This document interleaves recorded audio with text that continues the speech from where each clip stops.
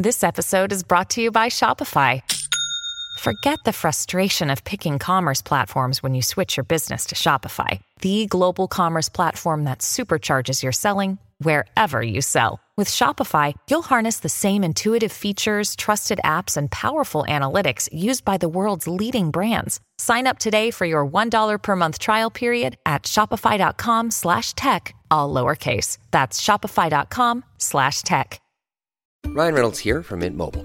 With the price of just about everything going up during inflation, we thought we'd bring our prices down. So to help us, we brought in a reverse auctioneer, which is apparently a thing.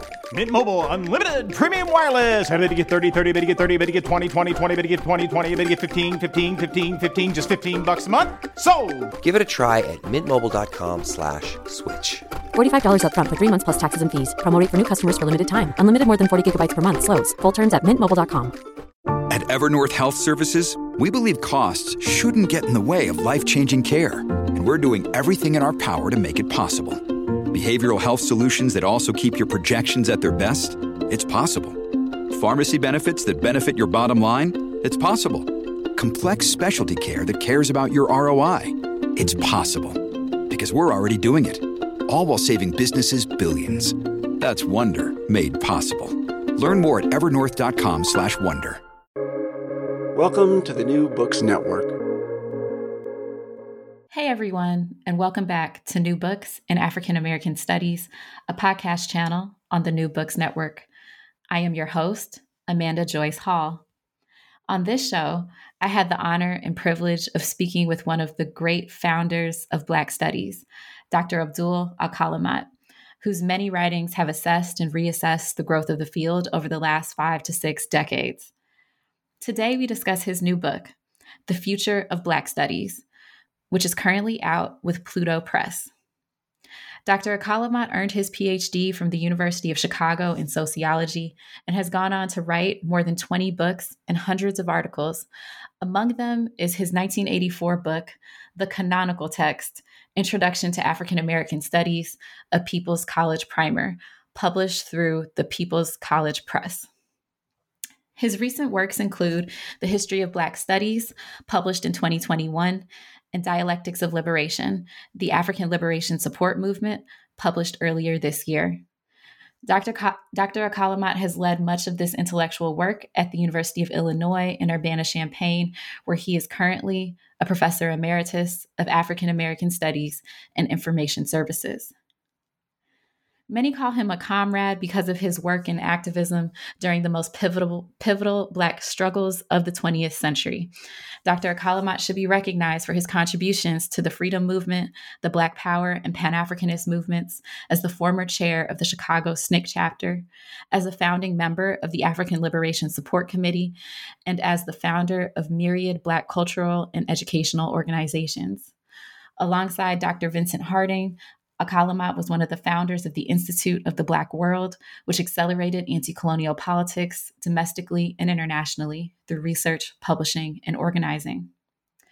Building on this experience, Dr. Alkalimat went on to establish the People's College, the Black Radical Congress, which led to Chicago's Communiversity, the Illinois Council for Black Studies, and the Organization of Black American Culture. Between his organizing and his scholarship, Dr. Alkalimat has truly lived a life of Black studies.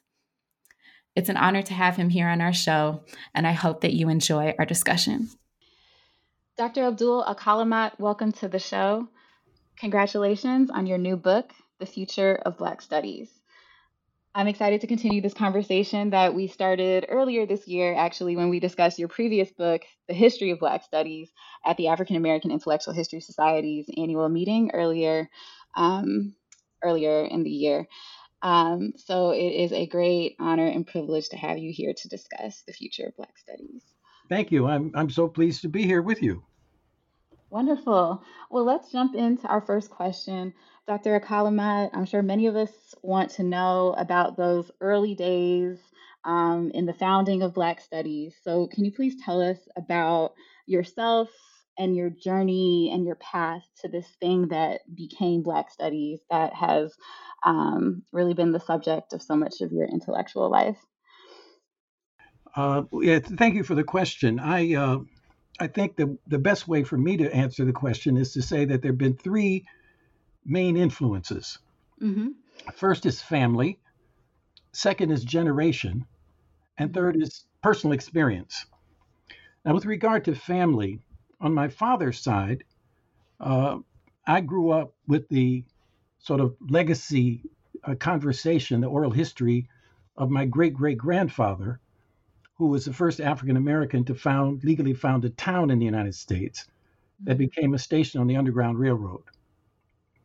And so we grew up with that story, and that sort of helped form our identity as a outside of what was called a mark of oppression, or the way in which Black people were historically beat down. We, on the other hand, had that memory of the family that raised us up. Mm-hmm. Then my aunt Thelma, my father's sister, was a political activist, but also a cultural activist. And so she was very close and worked with Margaret Burroughs in forming two important institutions in Chicago, the Southside Community Arts Center, which is a WPA project which still continues to exist, and then the DuSable Museum, the African American History Museum. So I grew up, knowing Margaret and all the people involved in those activities. Then on my mother's side, my aunt was actually my mother's father was one of the early Black members of the Communist Party. And my aunt was very active in not only in the party, but also the National Negro Congress and the Steelworkers Organizing Committee. And they were friends with Paul Robeson and Du Bois and so on.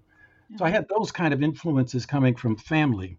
And like Thelma, and her house was full of African art and other paintings, et cetera, from her contemporaries. So we had that sort of influence. Then in terms of generation, I was part of that generation born, at the time and a little bit after World War II, born in 1942, and was impacted by the Emmett Till murder, as much of my generation was. And I became involved in SNCC, Student Nonviolent Coordinating Committee. And so that gave sort of a political understanding, particularly as we began to better understand this country, going through the Mississippi Summer Project and the murder of the comrades who were in Mississippi and so on. And then in terms of my personal experience, of course, this whole question of institutional racism.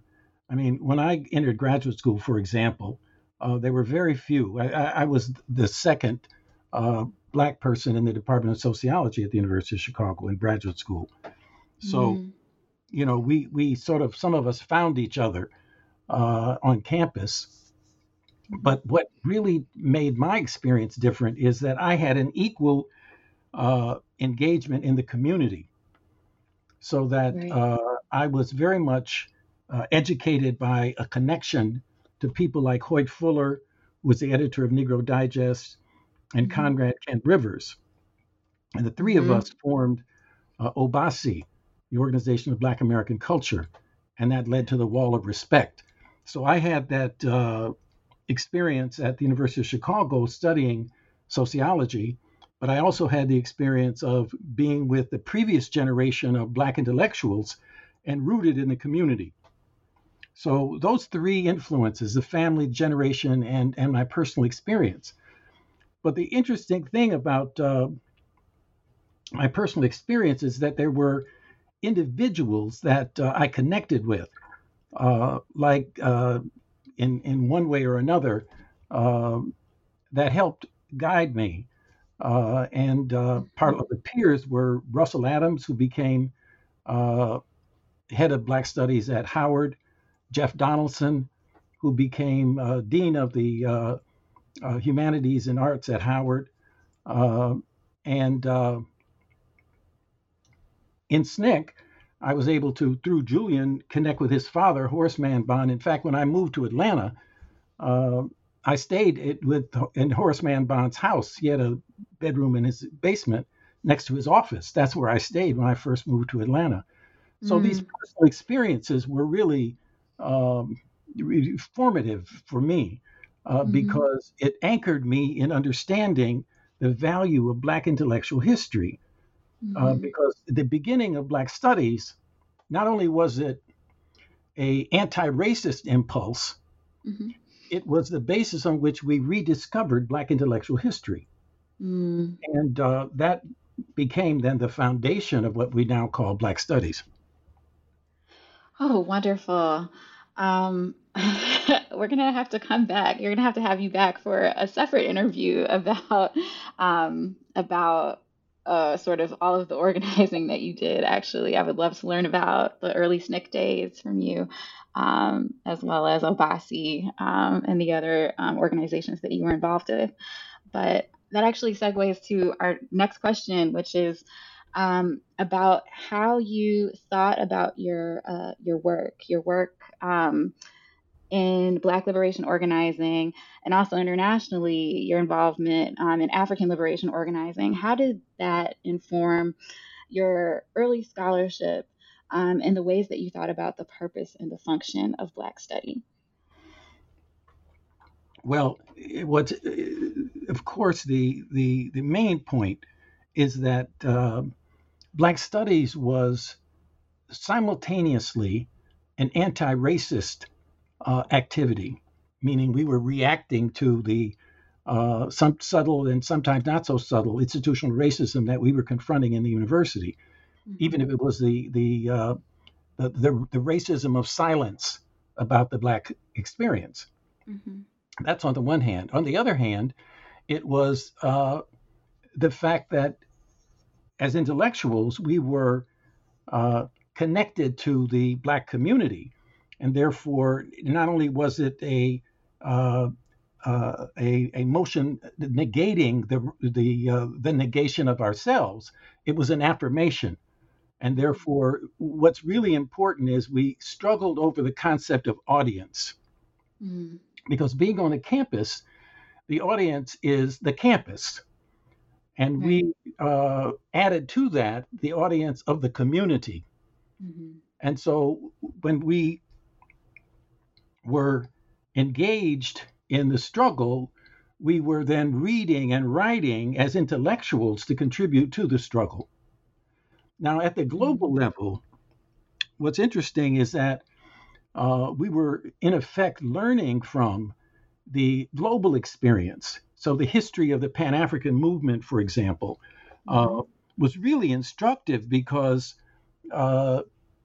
particularly the Fifth Pan-African Congress that took place in Manchester, England, because there people gathered, developed aspirations and a plan, and then fanned out and actually implemented the struggle for independence from colonialism. So you had both theory and practice. And so for me, the deepening my understanding of W.B. Du Bois, Kwame Nkrumah, and Malcolm X were really fundamental. And like many others of my generation, it's been a lifelong journey in learning from those three people, along with many others. But I mean, those three were really, really great. The other is that I participated in something called the International Book Fair of Radical Black and Third World Books. It took place in London. And it was, for me, it was the equivalent of the Pan-African Congresses, because so many people from the continent of Africa, from the Caribbean, from throughout Europe, and for that matter, Latin America and Asia, came together. And we had both culture and politics. And so that's where I interacted mostly with C.L.R. James and with what later I'll mention this, but in my book, I talk about the Trinidad Three, which is C.L.R. James, George Padmore, and Claudia Jones. And now I want to add, make it the Trinidad Four, because I want to add John LaRose, because he was so important in relation to that book fair, which is what he had initiated. He had formed the first Black bookstore in London. New Beacon books. Right. And so for many years, every year I would go to London and participate in those meetings. And so there would be people from Ghana, from South Africa that I would meet. And that would, of course, inform uh, an ideological orientation. And the distinction I make between theory and ideology is theory is about understanding the past and the present and finding patterns. Ideology adds advocacy to what ought to be and connecting to people throughout the world. See, the United States really is an environment that is much more conservative and leans toward the right. And you'd only really feel this and understand this from my experience when you travel globally and you see that there's a discourse out there that is way to the left as a norm to what goes on in the United States. And going to that conference and meeting people from the battlefronts of the African diaspora really was a way of making sure that Black studies stayed connected to that dialectic of, on the one hand, the campus, and on the other hand, the community. I love this. I love this idea of adding John LaRose to the to the group of intellectuals he mentioned, especially because I recently, this summer, I was at the Padmore Institute, so I was in his papers, and yeah, just seeing them as this place where like kind of like the transnational exchange of ideas on Black liberation and just black intellectual kind of thought is just so it's there all throughout the papers. So it's amazing to hear you talk about being a part of the kind of like the book seminars and meetings and yearly conferences and events that happened in London. So let's move to our next question. Last year, you gave us the history of Black studies, and this year, you've given us the future of Black studies. How did you come to write this book? Well, of course, the history leads one to think about the future. So there's a logical connection. But, you know, there used to be these obituaries that would come out annually about Black studies. And in response to that, I first did a couple of editions of A Guide to Scholarly Journals because the expectation early on in Black studies was that, yes, you can have Black studies, but we want to evaluate your scholarship in mainstream journals. And in other words, it was demoting Black journals from serious consideration for tenure review, et cetera. And so we wanted to advocate, you know, and argue for recognition of Black scholarly journals. And then secondly, the idea that Black studies programs were declining and disappearing, et cetera, that would always be alleged, and without any data. And so I did national surveys of Black studies programs in 2013 and 2019, and to just bring an end to that. But now with the question of the future of Black studies, I basically just touched very briefly on 3 points. The emergence of new developments had to be opened up and described as they were actually happening. And so the first focus was on Afrofuturism. And the interesting thing about that is that fantasy can be very stimulating. It can also be very disorienting. And so, you know, it can be something that stimulates you to work toward the future, or you could bathe yourself in fantasy about a future that will never exist. Right. And so I wanted to look at both this whole question of how we think about the past as the future, how we imagine, and so, Octavia Butler and Sun Ra and a number of other people.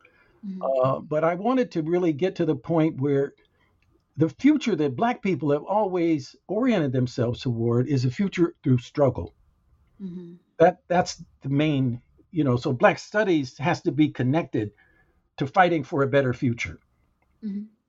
And but the other thing that's really interesting is that we have to avoid kind of an African American exceptionalism, and put ourselves in the context of an awakening of Black people all over the world with regard to understanding the Black experience, starting, of course, with their own experience, and then looking at that in relationship, comparatively speaking, to the rest of the world.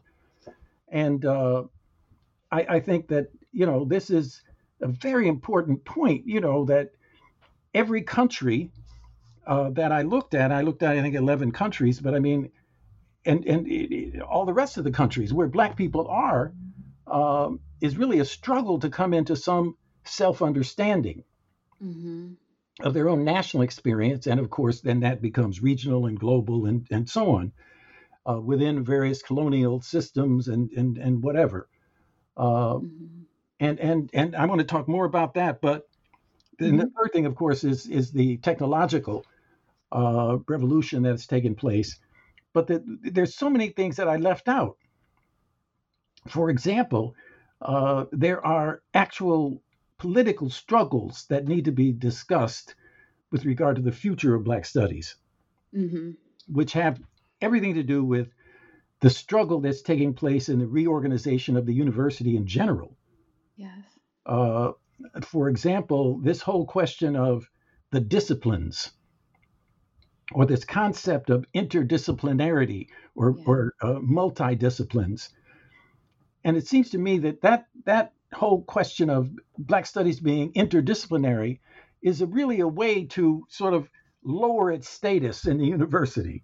The power of the university is in disciplines, and the organization of resources around disciplines are departments, and which have a sustainable budget, control faculty lines, are able to grant degrees, all that kind of stuff. Because the history of the interdisciplinary emergence of Black studies is some of those power decisions rested in other departments. And so the question that I raise is, why isn't Black studies a discipline? So if you take, for example, today, because of the technological revolution, because of what's happening in the world, what discipline today reflects what it was 10 or 20 or 30 years ago? Take English, for example.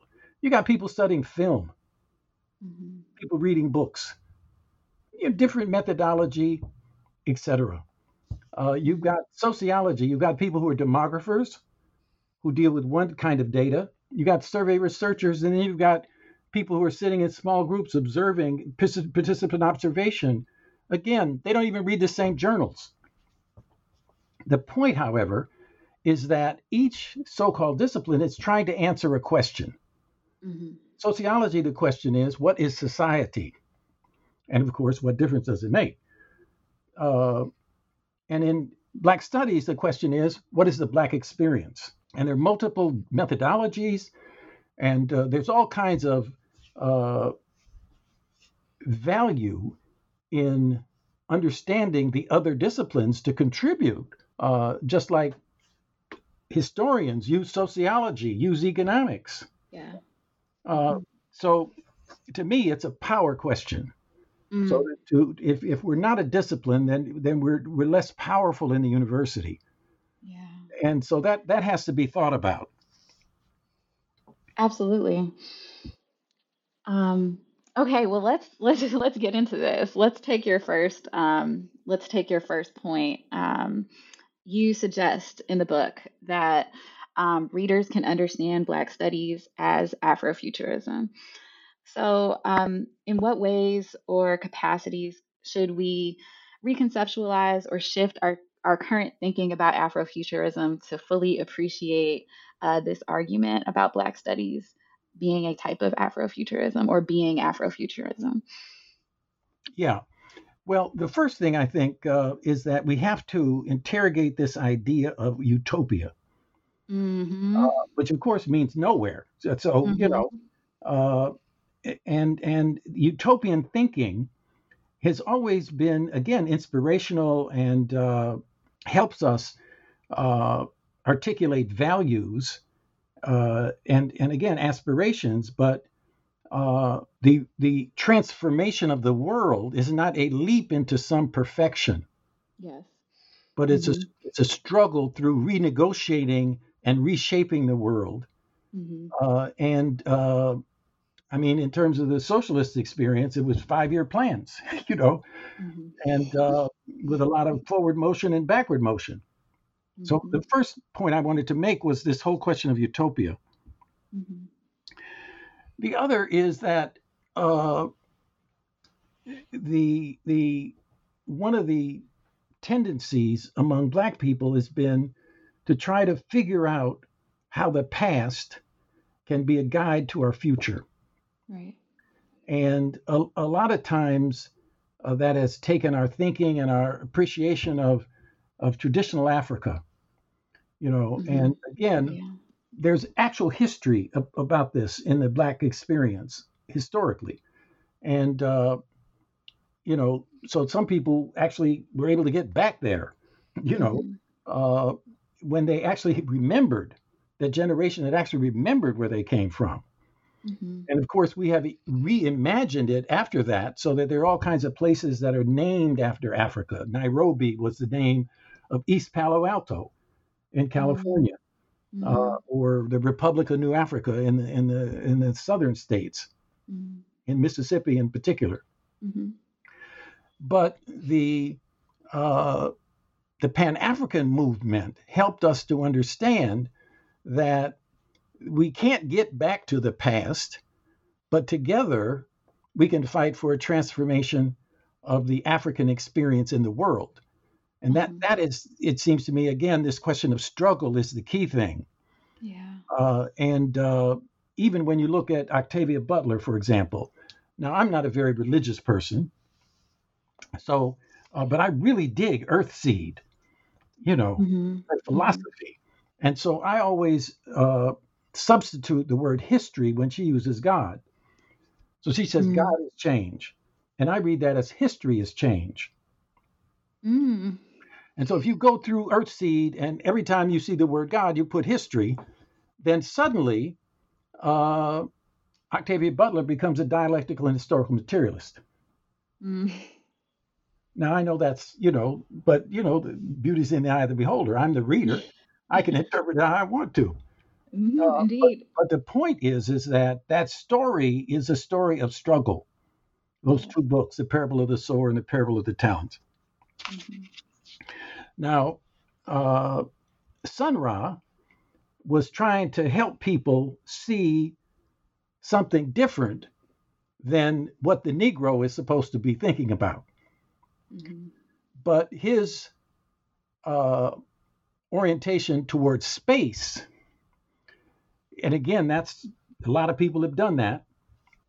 I want people to be oriented to the now Mm-hmm. and to the world. So the Afrofuturism that I think it's important to think about is how can Black people, in thinking about the future, in positing a vision of the future that we want, how we Mm-hmm. can actually fight for it. Mm-hmm. That brings me to the fact that we have to criticize the Afrofuturistic uh, projects that are uh, taking us in the wrong direction. And I would use as an example of that the Black Panther movie. Here Mm-hmm. you have a make believe African country, Mm-hmm. technologically more advanced than anywhere else, that's based on two problems that reveal its class nature with regard to Black people today. First, the Mm-hmm. only Black Panther is a royal, Yeah. not the masses of people. Right. And secondly, in alliance with the CIA. Yeah. So, what is that telling Black people? Now, I went to the Smithsonian, the African American history structure of the Smithsonian. Mm-hmm. And in the bookstore, there was more books about the Black Panther movie and Wakanda Mm, than the Africa that actually exists. what a shame. So that tells you something about how Hollywood Mm-hmm. continues to operate, winning great approval from Black people. Mm-hmm. It's sort of like candy, you know. I mean, Mm-hmm. people love candy, but if you eat too much, it'll tear your teeth up. Right. It works against you, although you want it. Look, I have a sweet tooth, so I know what I'm talking about, you know. But so that movie, Wakanga, brought an Afrofuturistic uh, Mm-hmm. vision that really was subverting the Mm-hmm. actual movement of reality that we face. Right. So anyway, that just gives you some idea of the kind of but the reason it's important to take up Afrofuturism is because it became so popular. So I'm an Afrofuturist, Mm-hmm. but when I say that, I'm talking about a post-capitalist future, Mm-hmm. which forces me to understand what is capitalism, what are the conditions, historical development of Black people today, and what are the motions that help us see that the future is possible. Right. I loved your read of Black Panther in the book, and I think I mean now that the other movie has come out as well, so I think that's Wakanda Forever. I think that's what it's called. Or I don't know the actual Yeah, title of it, but yeah, yeah, yeah, it's continuing the same U.S. imperialism, like aligning Black people with U.S. imperialism, and there's no attention to kind of like class dynamics. So still propagating these ideas of royalty. Um, in the current one, I think that there was like a with the alliances with the indigenous folks in the new one. There was a moment where there was like a radical possibility where like it seemed like the Wakanda folks and the indigenous folks were gonna like unite and like burn the world or burn the colonial world. But then they chose to go with this like liberal kind of like internationalist route. And so yeah, so you see that kind you see I mean and even with like that was a small moment of the film, and it was still kind of like problematic the way that it was posed, but you see them continuing kind of like some of the early themes that they laid down in the first film. So yes, that is it's a trap. It's an Afrofuturist trap. yeah. So let's talk a little bit more about this in terms of your second point, which was about history. So tell us about the Sankofa principle as it pertains to Black studies and Afrofuturism as you lay it out in the book. Yes, well, the concept of Sankofa is literally means go back and fetch it, Mm-hmm. and therefore it refers to the importance of history. And with regard to history, of course, we have to constantly negate the idea that history is just one damn thing after another, uh, and begin to think of it conceptually. And I think this is really important with regard to the African American experience, Mm-hmm. because we have periods, relatively speaking, structurally, of continuity and change. And that it seems to me is really critical. So the Sankofa experience is looking at that historical periodization and what we can learn from those periods of continuity and then those periods of change. Mm-hmm. The other is, of course, this whole idea of anti-racist knowledge. The most fundamental aspect of racism, it seems to me, in relationship to talking about knowledge, is the attack on the capacity of Black people to be reasonable or to use reason and to reflect on the experience that they're having. So there's, kind of a racist stereotype of step and fetch it, or the Black person who doesn't think, but just reacts in a simplistic, simple kind of way. And I think the Sankofa principle is a principle that helps us understand that Black people have always been reflective of the experience and have always resisted and fought. Even if we have to understand the old Ethiopian proverb that when the emperor passes, the peasant bows and silently farts. In other words, there's resistance at all levels. Mm-hmm. And so I think that the Sankofa principle is really important so that when we, in Black studies, think about history, which is always knowledge in the present created about the past in pursuit of a future. So those three temporal dynamics, the present, the past, and the future, are always present when we do Black studies. Mm-hmm. So you've also showed us, or in the book, you showed us the ways that Black intellectuals over time have developed new tools for thinking futuristically, and you've kind of named them futuristic methods. So, and some of these were speculation, fantasy, and various forms of cultural production. So, I wanted to see if we could discuss this with in relation to kind of surrealism, because I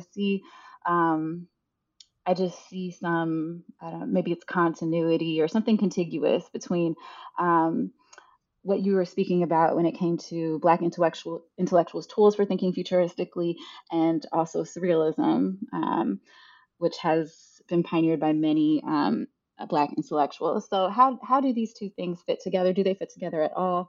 What do you think of that? Well, it's interesting. At an earlier stage in our movement, when we were fighting for, you could call it creating the point of the spear. Mm-hmm. So we were absolutely trying to get unity around what we believed in terms of theory and practice. Mm-hmm. I would have responded one way to that question you just raised. Today, I respond in a different way. Today, I would respond by saying we have adopted what we call the 80-20 principle. We don't have to agree on everything, Right. but we do agree on most things. And so, of course, somebody said, well, suppose it's 70-30. I said, well, the argument is we agree on most things. Mm-hmm. It's not a number thing. It's really just a generalization. And so anything you might believe on how you interpret the world, the real question is, what do you do on that basis? Mm-hmm. So if you take somebody like Amiri Baraka, or you take the people who came out of the movement in France, the Black consciousness movement in France, the real question is, what did they do? Mm-hmm. And so yeah, I mean, the surrealist that I knew the most was Ted Jones, and he was a wonderful person, had very critical understanding of the world, etc. It's just that he wasn't really engaged in organizing and being engaged in the social projects of struggle to transform. It became more of an individual, artistic lifestyle that, again, like I said, I really enjoyed him. But the critique is, how does that connect to the struggle? And so that would be my general understanding, is that, that would apply to so many different orientations or flavors of intellectual projects and perspectives. Right. Well, the Afrofuturism part of your book is so rich, and I want to leave time to talk about the other parts. So let's move forward to kind of the African diaspora and the globalization of Black studies, which is the next pillar of this book. So, in what ways, just kind of like set the stage for us, in what ways has the African diaspora framework shaped research and curriculum development within Black studies? Um, how do these frameworks continue to shape Black studies? And can you speak to some of the tensions that you think our departments or our field is currently having over this focus, the tensions and debates? Yeah, this is a very interesting and important question. First, Black Studies began by using the name Black Studies, and it did that as a political statement against white racism. So it was a revaluation of the word Black. So that's the first thing. But then we have different experiences, so that over time, what has happened is that Afro-American, even in Chicago, the Afro was spelled with two F's by the, one F meaning from, but Afro-American, African-American, and on the East Coast, increasingly, and this also is the dominant one nationally, is Africana. On the other hand, on the West Coast, there is the more attention is given to ethnic studies because of the connection between the African Americans and the Latinos and the Asians. So there is that dynamic in terms of the naming. But the development of Africana studies in part was because of the increase in the number of faculty who are from Africa and the diaspora. And so they brought with them their concerns for teaching about and writing about and their research connected to where they were from. Then you had, for example, a new organization called ASWAD, the Association for the Study of the Worldwide African Diaspora. And so that's a new development that's different from the National Council for Black Studies, which had an orientation toward Africa but from a Black nationalist more point of view. This is much more of a diaspora point of view. Also, the diaspora was taken up by institutions that did not formally have African studies. So in an institution like Northwestern with a long-standing African studies program, well established, they didn't have the same connection that some other campuses had, where the beginning of Black studies that led to inclusion of both Africa, the diaspora, and the African American all in one unit. But one of the things that we have to talk about is the fact that the general tendency in the world, in every country, is that there is a contradiction between studying your national experience and then your study of the global experience in comparison. And so no matter what country you go to, the main focus of history is your own history. And so the question for Black studies, it seems to me, is a question of what is the history of Black people from the slave trade on in this country, and then in relationship to the Black experience everywhere else in the world. But those are two separate questions that are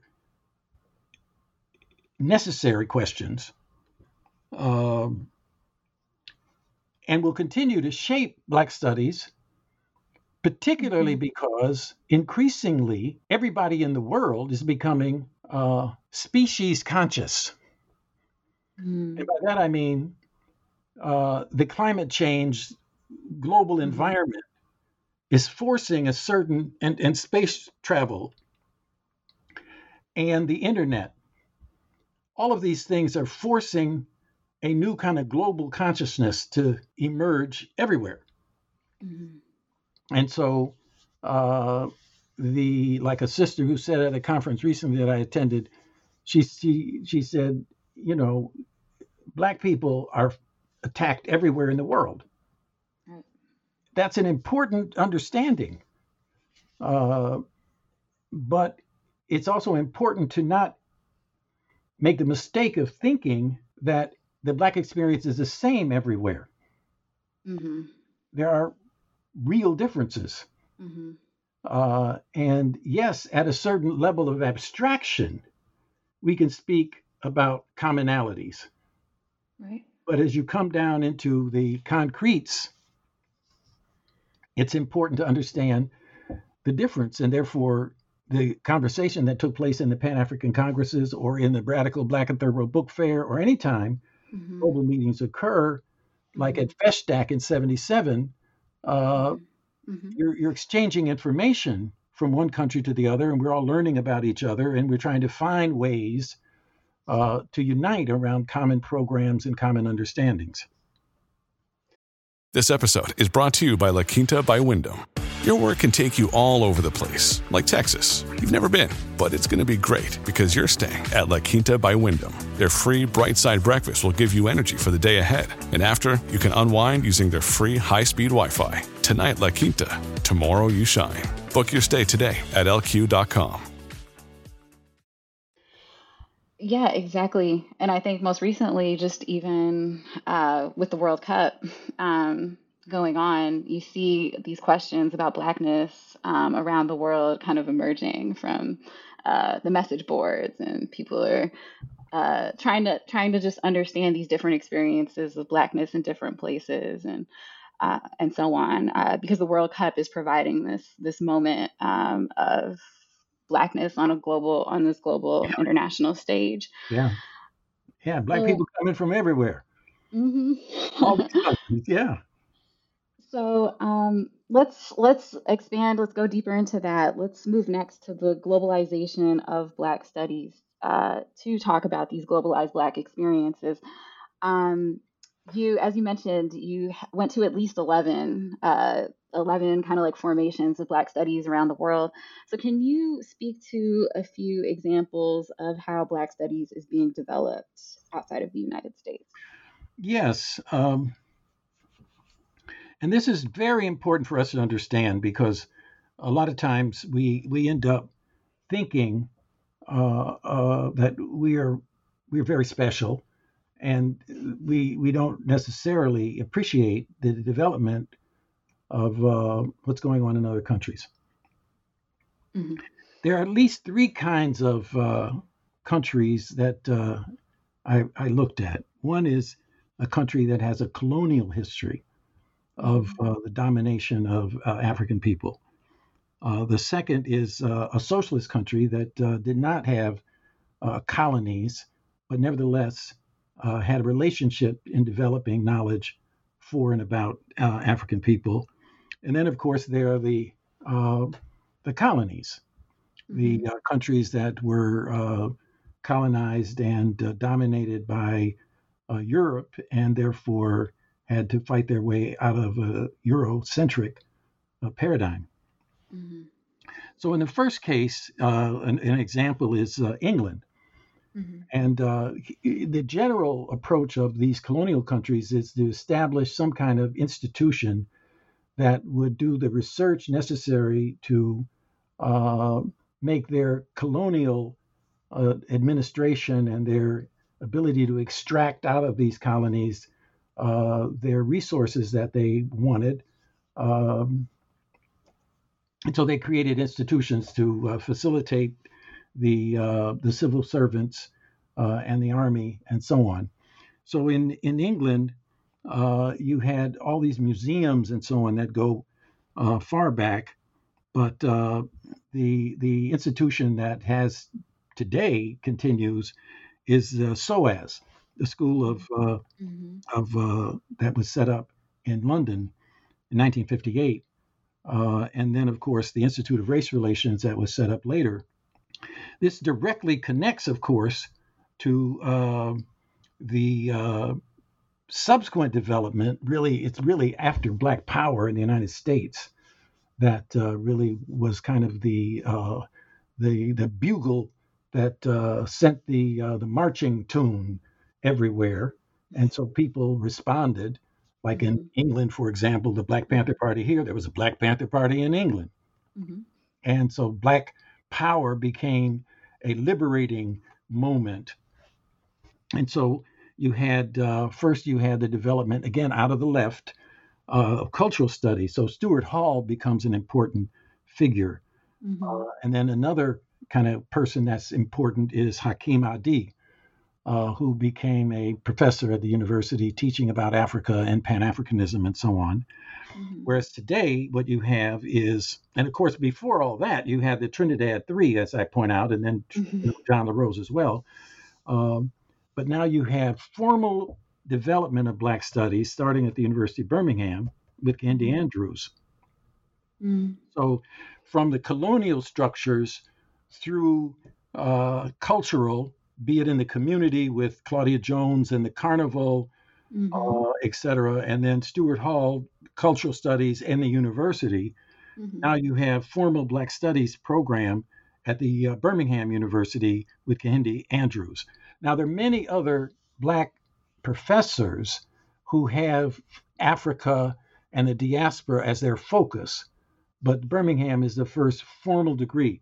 And of course, Hakim Adi now has an online master's program that he is organizing and running. So anyway, that's some of the comments about England. Now about the Soviet Union was very much during its socialist phase, was very much oriented to how can the revolution in socialism in the Soviet Union help and connect with the rest of the world, the third world in particular. And so the University for the Toilers of the East was set up to educate people from the third world. And that led to what was called the Patrice Lumumba University, which was used to educate people from Africa, since many of these African countries did not have any higher education at all.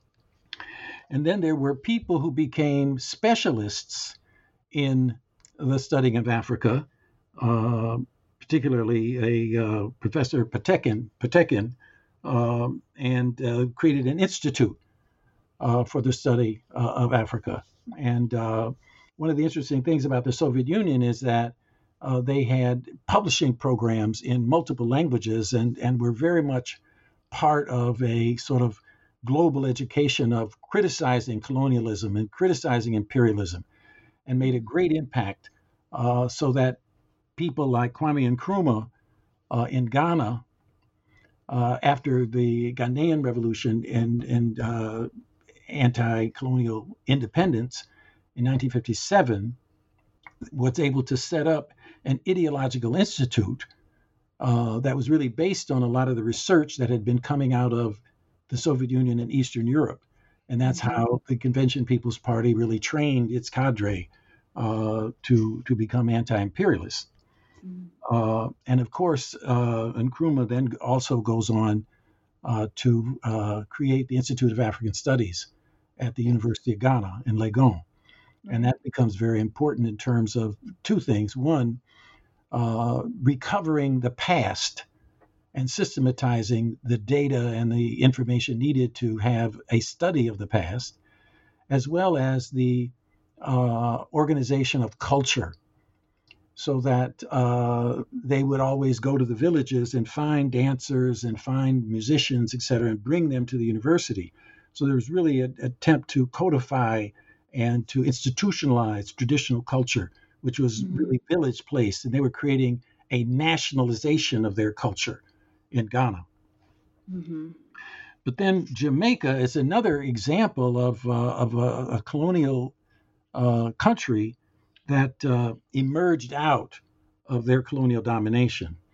So it's very interesting. The British created something called the Institute of Jamaica. Now, this is 1879. Mm-hmm. And then later, some 60 years later, they create the University of the West Indies. Yes. Now, these two institutions then become sites of struggle, so that after Manly becomes one of the first free heads of state, he then recruits Neville Dawes out of Ghana, who had been part of training cadre for Nkrumah. He recruits him to come to Jamaica to head the Institute of Jamaica. And then the institution becomes transformed and expands. And it's under that development that Rex Nettleford becomes the head of the dance unit and creates the National Dance Theater of Jamaica. And they create a National Museum of Art. And they create a sort of historical project to recover the African heritage of Jamaica. And of course, all of this is parallel to the Rastafarian movement. Yeah. So you get a tremendous popular culture and institutional development simultaneously interacting. And of course, the black middle class in Jamaica didn't really have a positive idea toward Rastafari until you get Marley and the development of global recognition of the significance of Jamaica. Indeed. So then suddenly things begin to change, and also language. So those are some of the examples that we have to really learn from. This transformation of colonial institutions, this understanding of how socialism has impacted it, the new development of from local to national recognition. Right. But all of it still confronts the legacy of colonialism and the structures of imperialism. Right. And so that remains for all of us to confront. Indeed, and I think something can be said as well for just the networks that you're tracing. In a sense that you'll have African intellectuals who come to Mona, right? Or you'll have people who are at Patrice Lumumba University come back and go back to the continent. So it's like, kind of, what are some of the network dynamics of the way that ideas about Black studies are being exchanged during this earlier period? So let's. There's so much to talk about with the globalization of Black studies, and I do hope that listeners take a lot of time with this section of the book. But we're going to move next to the third section of the book, which is about the E-Black and Black Studies' future in terms of the E-Black. But before I ask you to define E-Black, I'm going to ask you to explain the historic importance of technological and scientific tools to Black history, into Black consciousness, into Black studies. Yes, and again, a very important question. I like to talk about the technological role the role of technology in Black history by talking about cotton and the auto industry. Because what's interesting about both of these is that there was one kind of technological innovation that led to a demand for labor, and then another innovation that led to a decline in the demand for Black labor. So in cotton, the cotton gin, which was a tool to clean the cotton fibers from all of the other twigs and leaves, et cetera, that would be part of what would be amassed once you were picking cotton by hand. And there was a tremendous increase in the ability to develop cotton fiber. So it took one slave 1 day to produce 1 pound of cotton. Mm-hmm. That was expanded tremendously by having the cotton gin. And then when you had a steam put to the cotton gin, that is an improvement in the machine, it had a tremendous increase. Every increase in the ability to clean the cotton placed a greater demand for having people in the field picking cotton. Mm-hmm. So it increased the demand for labor in the cotton fields. On the other hand, by the 1940s, you get the development of the mechanical cotton picker that was able to extremely increase the ability to pick the cotton for the cleaning process, for the ginning process, and therefore you basically the mechanical cotton picker kicked black people out of the cotton patch. Mm-hmm. So you have that tremendous sort of bookending of the cotton experience, the gin and mechanical cotton picker. But simultaneous with the development of that machine to pick cotton, you had the expansion of the assembly line auto production, which created a greater demand for labor. Because the way in which automobiles used to be produced is the chassis would be stationary and people would work on that car and build the car. And so you never really repeated a task. And it took a longer time to do that. And you had to have the development of exchangeable parts. There was a lot of technological development that had to occur. Well, from the standpoint of the transition to the assembly line, where you could have somebody stationary repeating the same task over and over, suddenly you were able to produce more cars at a faster rate. And that was a greater demand for labor. And then, of course, with the more recent development of what was called automation and now is called robotization with the robots, you get the decline in the labor. So in the auto plants today, the painting that was all done by human beings is all now done by machines. A lot of the assembly was done by humans. It's now done by machines. So, for example, Ford River Rouge in Detroit used to employ 40,000, 50,000 people producing a certain number of cars. Mm-hmm. And now with a quarter of that number are producing more cars. Mm-hmm. So suddenly Detroit, which was one of the great middle class cities of the Black experience, there was a Black industrial class there that actually began to own their own homes. And for that matter, politically had the largest NAACP in the country. Now is a town that has the greatest single occupancy hotel with unemployed workers and areas where there are food deserts, where there used to be vibrant, dynamic Black urban communities. So in terms of the technological experience of Black people, we get this, forward motion, backward motion, forward motion, backward motion. This, of course, impacts our politics and our social organization tremendously. So we now then have these books that came out in the 60s, like Who Needs the Negro? Or The Choice. And by the way, it wasn't our choice, In other words, what we're talking about now is if Black people, because of the technological transformation of society, if Black people are not essential for production as they used to be, then what is the future?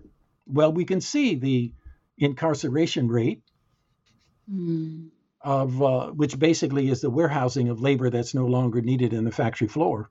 Right. But what's interesting about that is that we now have a great contradiction in the capitalist system in general, because the decline in labor regarding Black people is simply part of the decline of labor for the entire society. In other words, Black people aren't the only people being excluded. from sustainable, gainful employment on a lifetime basis. But here's the thing about the way a capitalist society operates. A capitalist society operates because of the role of labor in production and distribution, because it then becomes the wages are a variable. And if you can depress wages, you can increase profit. Henry Ford used to say, I pay these damn workers $5 a day so they can buy this car. Well, if you've got robots building the cars, they're not going to buy the cars. Robots don't participate in consumption. So what you've got then is a crisis. Now, in a global sense, people thought, well, if we produce with robots, then the rest of the world will buy our stuff. But the Chinese now are buying more robots than any other country in the world. So all that labor over there, they're facing the same reality of the adoption of this new technology that is replacing labor. So capitalism is in crisis because of this. And because if you can't distribute wages, then the marketplace is not the same kind of marketplace as it used to be. Right. And so there's that. But on the other hand, one of the important ways to look at technology is communication, and how communication has always been central to understanding Black culture, has always been central to understanding Black consciousness, to understanding how Black people have been able to network and survive.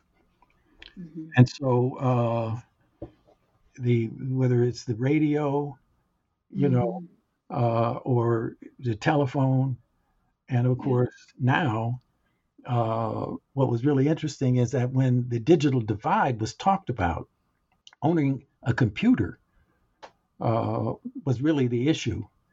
And Black people with a lot of money were basically owning computers comparable to their same counterparts of any other nationality. But the masses of Black people were on the telephone as much or more than everybody else. So Black people are in the transformation of society, but on the telephone more than with a laptop or any other kind of computer. And I think this is a really important way of understanding that Black people are not inert, but are able to really deal with the technological transformation of society. Now, in my family, just a family note back to that, my great-grandfather was the first African-American to get a patent in Illinois. Oh, wow. And was one of the eighth or so in the whole country. And his patent was of a pan for processing sorghum into a sweetener. And the importance of that is that the abolitionist movement had a position against what they call blood-soaked sugar. So they were against the cane sugar coming from the South.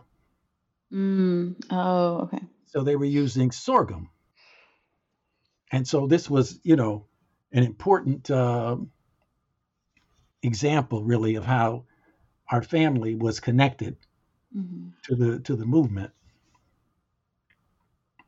His son invented what he called the autoplane, which was an early model of a helicopter. And we actually have, and he got several patents, and we actually have the documentation that the Department of Defense came to St. Louis to examine his autoplane.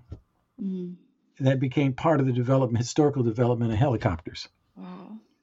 So there are these Black inventors who have always been a part of the history of technological development of this country.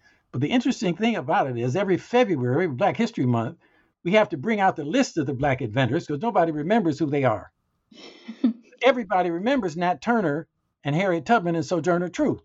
Mm. In other words, the freedom struggle has penetrated the mass consciousness of Black people way more than these other firsts that we would all learn about by reading Ebony magazine. Mm-hmm. The first one of this, the first one of that. So it said something very interesting about the historical consciousness of Black people. Indeed. Yeah, it it actually does. And many of these tools can be used for liberatory purposes. Um, so, given this historical background, can you tell us more about what the e-Black is, a term that you use in your book?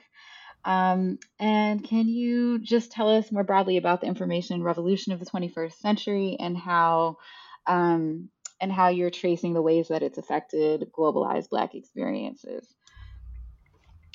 Well, it's interesting. I so think calling it e-Black is more important than, like, some people want to call it the Black Code. But that word, I can't use that word. That word means Yeah, something it's a else. historic, yeah. Means So, something different. so we all know what e-commerce is. So, the E is one way that linguistically it transforms something from the actual to the virtual. Mm-hmm. And so that's exactly what e-Black means, from the actual Black experience to the virtual Black experience. Mm-hmm. And what's interesting about this virtuality is that it impacts time and space. Mm. And so we used to have this transformation of Black people called the Bentus.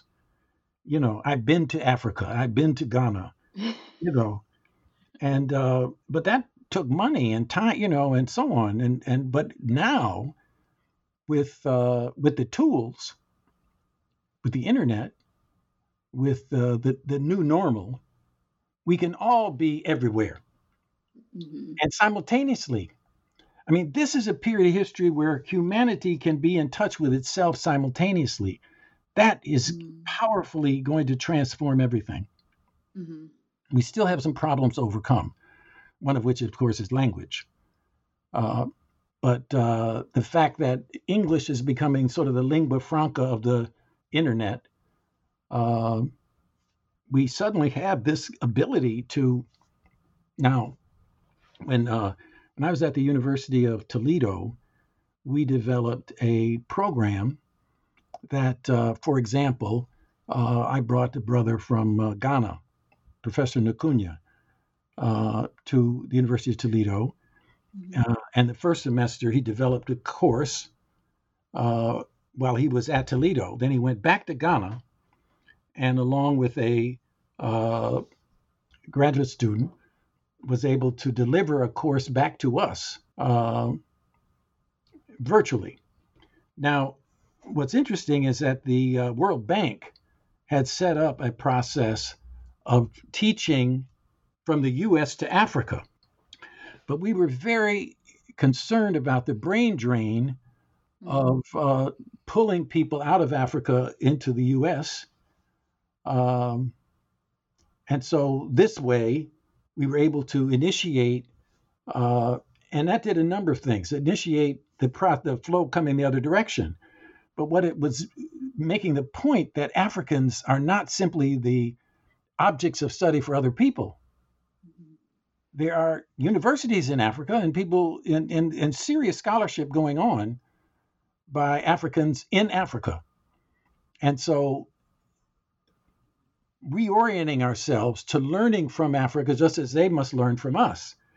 Now, what we discovered is that we study Africa, but Africa has yet to study us. So there are no African American studies programs, courses, certificates, whatever, on the continent in universities over there, but we have African studies over here. So that's an interesting development that we have to pursue. Mm-hmm. For sure. I wanted to ask you next about how about digital tools in general and how digital tools can change the way Black intellectuals do Black studies. So, if you could tell us about some of these tools and what you found was gained or lost by using them. Yeah. Well, of course, nothing completely replaces face-to-face interaction. Right, right. Uh, I just recently taught a course. I hadn't been teaching for several years since I retired, but I taught a course this term just ended, and the Zoom made it more difficult.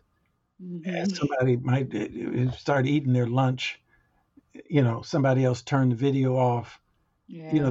There was some kind of, it wasn't like a seamless interaction uh, where the perceptual was part of the communication. Mm-hmm. So I was disoriented by some of that. And but anyway, so the face to face is still fundamental. Mm-hmm. On the other hand, the end of space meant that people were in the class from California. In fact, one person was from the University of Washington, Oh, nice. as well as North Carolina and Boston. People were taking the course from a lot of different places. So that certainly is a plus. And I think we have to assume that Zoom, as a way of collectivizing online discussion, is a new normal. Right. It's not. It's here to stay. Whatever we call it. Now we call it Zoom. Now, I personally, I guess I'm old school in the sense that I believe that two things are also fundamental. One is email, and that connects to listservs. And the second is the need for local servers as opposed to the corporate cloud. Mm-hmm. Mm-hmm. Because ultimately, the freedom of the press belongs to people who own a press. And so if everything is going into the cloud, Right. then you've got to deal with the Twitter man and different dynamics that are happening at the corporate level, so that you get this absolute control of information and absolute surveillance of all online communication and development. Right, right. Even a school like the University of Illinois, we have this struggle here. Now, the Department of Computer Science is producing tools for the corporate world. For example, PayPal was a graduate student project here. Mm. The many aspects of what we think about come out of computer science departments like the one here and elsewhere. Used to have our own listserv software run off of the computers here. All that has now been outsourced. So Google and Apple and these companies increasingly are running what's going on university campuses. Mm-hmm. So there's this corporatization, even though the innovation for those corporations are happening here in these universities. Yeah. So we've got an interesting dynamic going on in terms of where is the society headed? Right. I give you an example. We all know what Wikipedia is. Mm-hmm. Well, there is a comparable software called a local wiki that is the use of that software to essentially focus on a community. So what happened is all these local wikis developed and were being run out of libraries and campuses and so on. Mm-hmm. And it was local control. And then this foundation decided that, well, maybe we need a cloud. And they just hoovered up all of these local wikis. So they took it away from local ownership and control and corporatized it. And, we even had that happen. And there was a struggle over it. But the idea is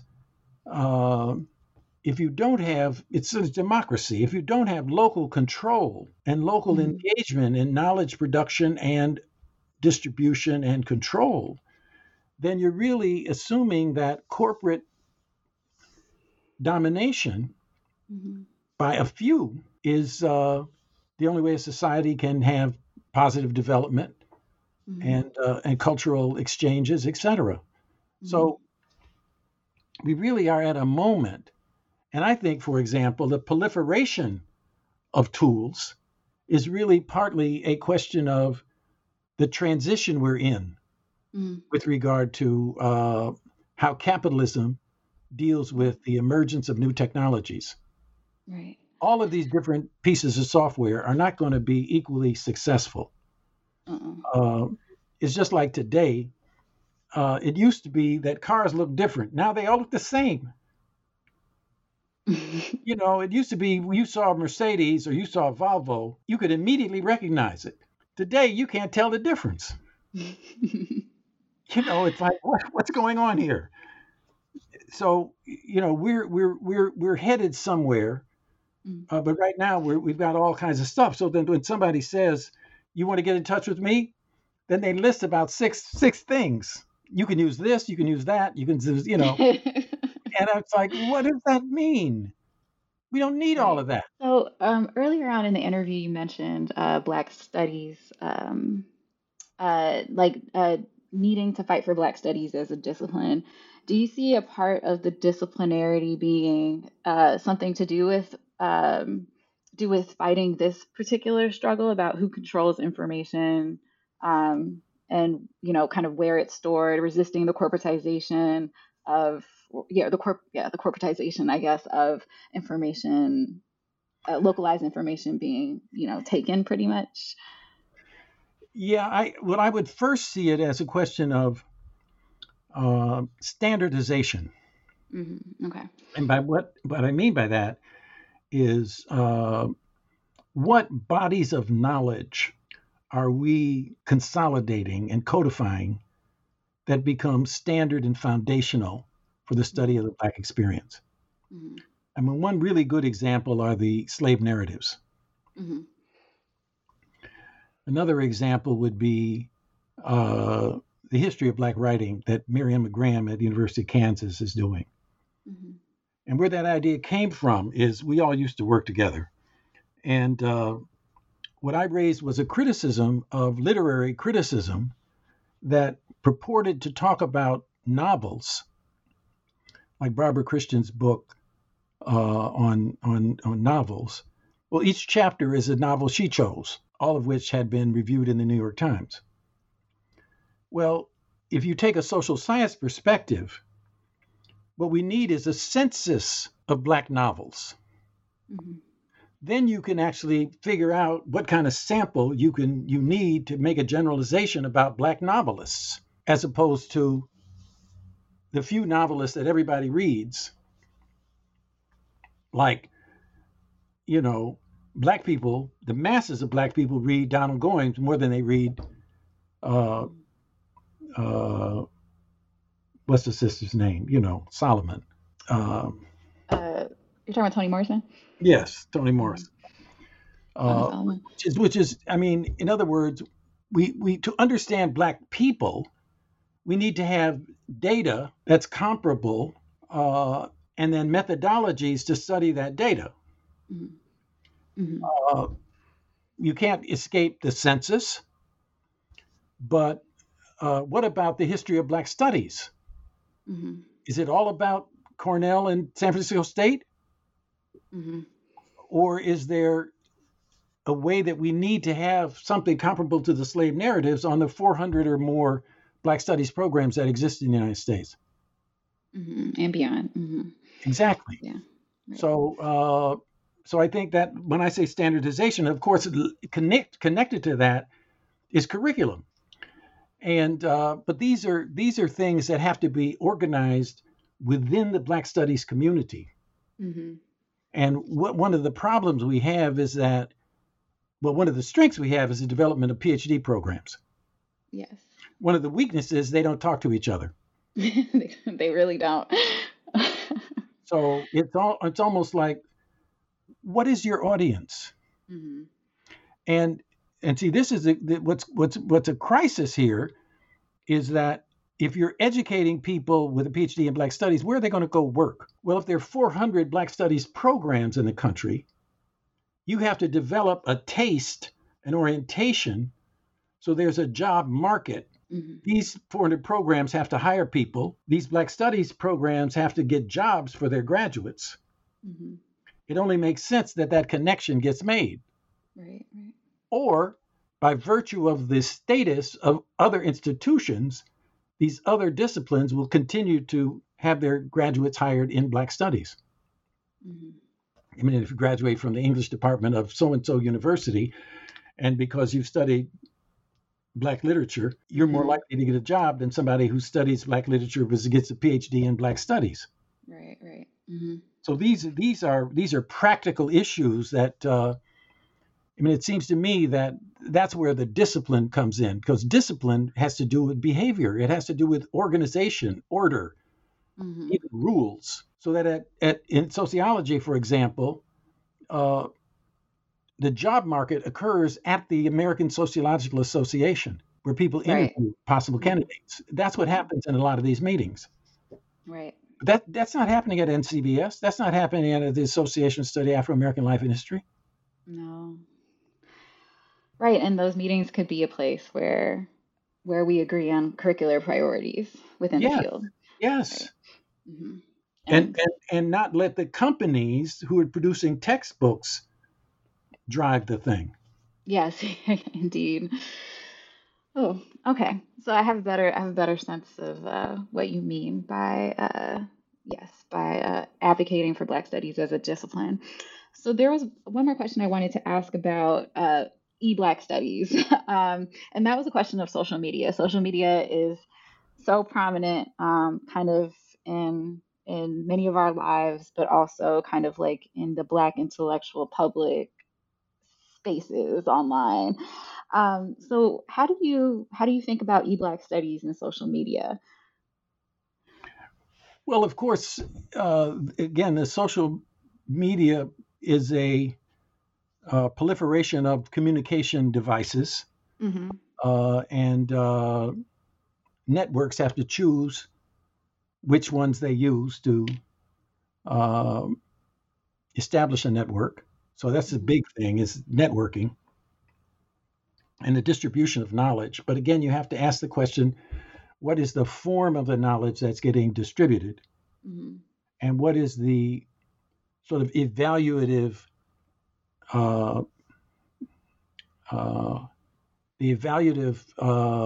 process that this knowledge goes through? Mm-hmm. That was one of the things about when self-publishing became so possible. Mm-hmm.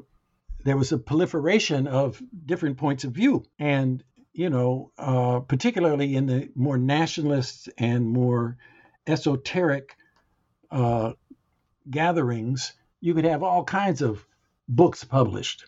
Mm-hmm.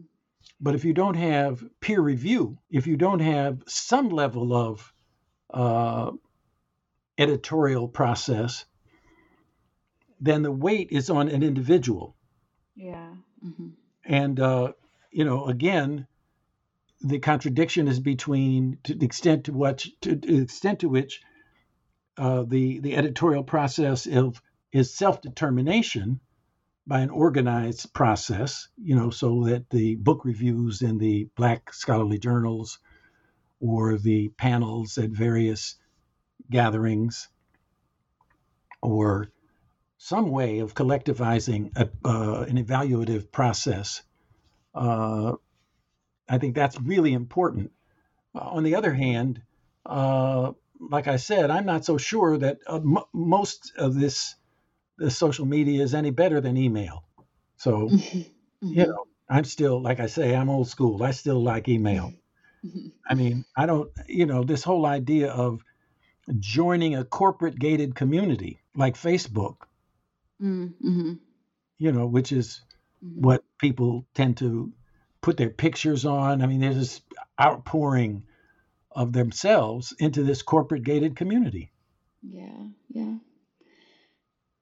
Yeah, and as you mentioned, the Twitter man is now controlling Black Twitter, or I mean, we don't know what's going to happen to Black Twitter. It's been a great forum for talking about debates in Black studies, I think, for many intellectuals. However, yeah, we don't know what's going to happen to it. Yeah. Um, so, Dr. Kalamat, before we go, I wanted to ask you one final question. Do you have anything that you're working on now that you'd like to share with our listeners? Yeah, I'm working on two projects. Oh, great. One is extreme weather and inequality. Mm. We're starting by looking at one city, Beaumont, Texas. It's very near the border with Louisiana. Okay. It is 47% Black, Mm. and it's where the great refineries are, Mobil, Exxon Mobil, and other refineries. Mm. And it's also one of the places most hit by extreme weather Mm. and floods and hurricanes and so on.